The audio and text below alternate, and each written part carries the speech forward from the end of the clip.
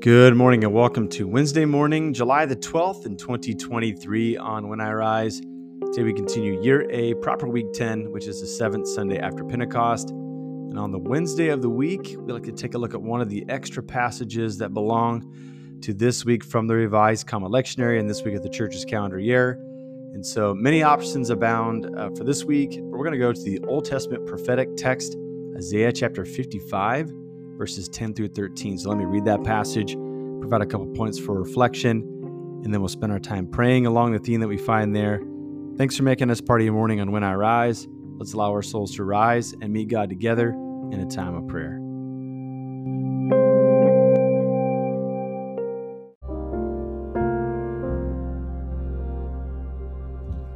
Isaiah chapter 55, verses 10 through 13.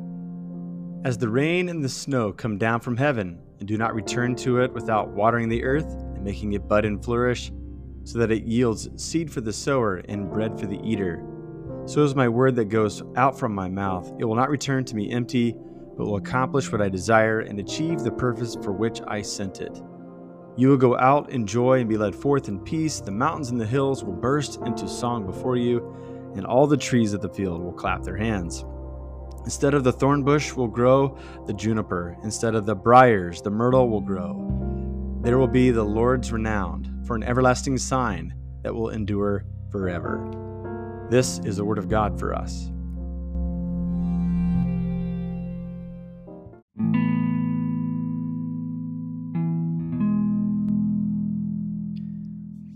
So just as a side note, this is the location of where the famous international church Hillsong, with all their music and popularity, this is where it comes from. It comes from Isaiah 55. And so obviously Hillsong's fallen on some hard times lately.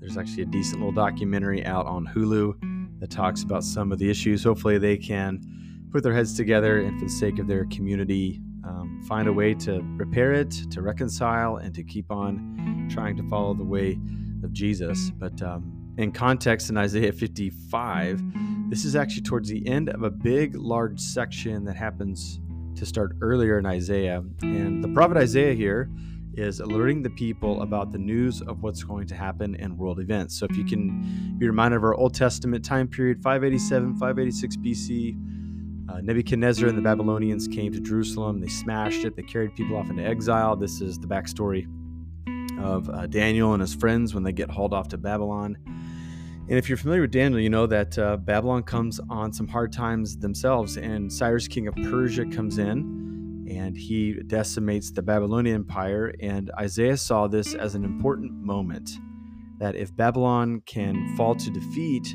then perhaps there's an open opportunity for Israel to flee captivity and exile and to return back home to Jerusalem. And so there is a key change in the book of Isaiah.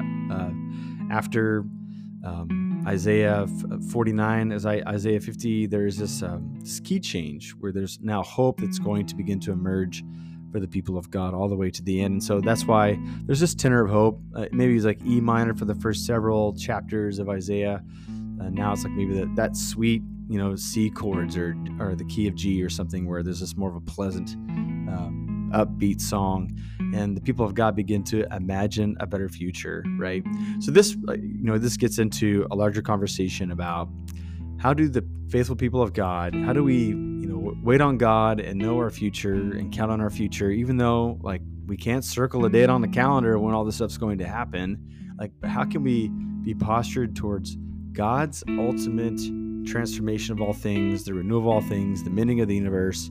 How do we reconcile that with the current task of today and living in zip codes that would belong to, and seeing profound challenges for our own communities? And how do we engage? And I think we've had Christians from all over the spectrum of this topic. They choose to completely remove themselves from any earthly activity they might call it worldly, to even give it a dirtier term, right? And they just said, the world's just going to, unravel as it will, but God's got our future. And even to the point where some people think that we're going to be taken from this time-space continuum to a different one to live in that ultimate legacy and destiny with God, right? And you have others who are politically motivated. There are several key political movements, either at the very center or at the edges of key political movements that were deeply religious, deeply Christian, right? I think of Desmond Tutu and the Truth and Reconciliation Commission in South Africa after apartheid came down. Desmond Tutu, a churchman, a follower of Jesus, because of his teachings, the teachings of Jesus, sat people down, those who offended and those who were offended, with massive killings. Like, there would be a murder on one side of the table and the family of the loved one murdered on the other side of the table. And these folks did the hard work of saying, the best way to repair our world is to confess and to extend forgiveness. And that was spurred on by the testimony of Jesus, right? And so what do we do? Like, how do we look at world events and our current plight, but also the ultimate future? Like, how do we not get bogged down with what's happening in the here and now, but how do we be so heavenly minded that we're no earthly good? Because I think some people are counting on us to have some earthly good, right? I mean, I'm recording from the United States of America. Polling continues to show that the overwhelming majority of people in this country are Christian, right? It's probably less and less as we go on, but nevertheless, people are committed to Christianity, and therefore, if we're going to govern as a people, I think those who want to see some changes in our world are counting on the church to find a way to be faithful and involved at the same time. I just continue to think about Karl Barth and his little saying. Hopefully it's attributed to him. It's one that I've heard it's from. He said, to be faithful, you got to have a Bible in one hand and a newspaper in the other, right? So we've got to meditate on how God historically has been rescuing humanity, what he called salvation history. And then we've got to think about, okay, how does that correlate and overlap, and where do we hear whispers and echoes of that in the world around us? There's a lot of great books out there that can help inform us about what a Christian-shaped politics might look like. I think for some of us, we need to be challenged, right? Some of us, we are way too deep into every political headline these days. And it's almost like politics is a drug. We can't get enough, right? And we can't wait to do the whataboutisms with people around us. And then I think some of us, we just have this great disdain. We just throw up our hands and say, ugh, I don't want to even talk about politics. Well, in its truest form, politics is the science of getting along with one another. And Jesus did just have a private ethic. He had a public ethic. And Martin Luther King Jr., who was steeped in the teachings of Jesus, he believed in a public ethic of love, right? So if there's one thing that Christians can offer the world, is to be the people of love that help to shape the world around us. And so maybe like Isaiah, we've got to take a look at the signs of the times and not read into them and try to make dates and try to do some interesting gymnastics with biblical promises and prophecies about the future. But it might be just starting to say something that N.T. Wright said many times when he was Bishop of Durham, and he went from church to church in the northeast of England. He would say, the kingdom of God simply can be defined as, what does it look like if God is in charge? And maybe we should start saying that about a few square miles around us. What would be different if God was in charge? Or, because God in charge, I see these things happening in the world around me, and it's good news, right? So just starting with that question, what would it look like? What would it look like if God was in charge? Isaiah, so many centuries ago, said there's going to be good news. There's going to be restoration. There's going to be hope. There's going to be singing in the hills and the mountaintops, because this is going to be a day of reckoning for Babylon. It's going to be a day of freedom for God's people, and this is good news. And so, brother and sister in Christ, these are interesting waters to navigate, quagmires on every side and in the extremities of this topic. But we're called to faithfulness. Not just faithfulness of waiting for that great day for the restoration of all things, but also faithfulness in the here and now. So with all the biblical imagination that we can have, hand in hand with the people of God, and hopefully seeking the common good for the world around us, may we be like Isaiah, who stands and sees and begins to wonder what good news might look like for our future and for our present. So with those things in mind, let's pray to our God this morning.